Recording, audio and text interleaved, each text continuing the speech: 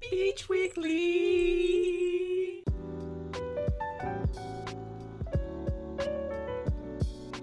Welcome back to Beach Weekly. I'm your host, Julia Terbesh.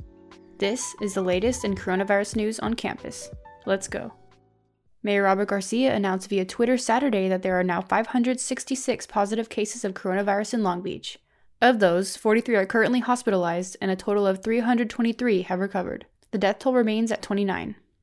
ASI's Beach Pantry opened up a pop-up drive-thru on Friday to provide aid for students amidst the coronavirus crisis. Normally located in the University Student Union, the Beach Pantry has been shifted to a service where currently enrolled CSULB students can drive up and receive the same goods and groceries that they were once able to pick up themselves.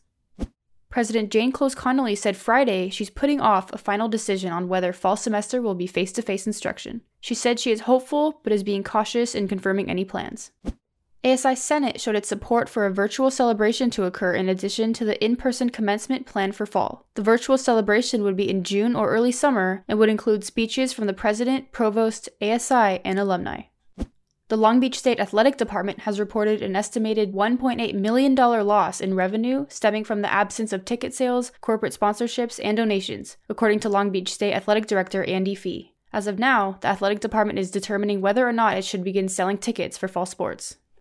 And that wraps it up for news. For anyone interested in sharing their story of how they've been affected by coronavirus, send in a short voice memo with your name, major, and story to sociald49er@gmail.com. Find out more information on the Daily 49er Twitter page. Your stories will be featured on Thursday's episode of Beach Weekly, so be sure to tune in this Thursday to check those out. And be sure to head over to daily49er.com to read more about how coronavirus is affecting Long Beach State.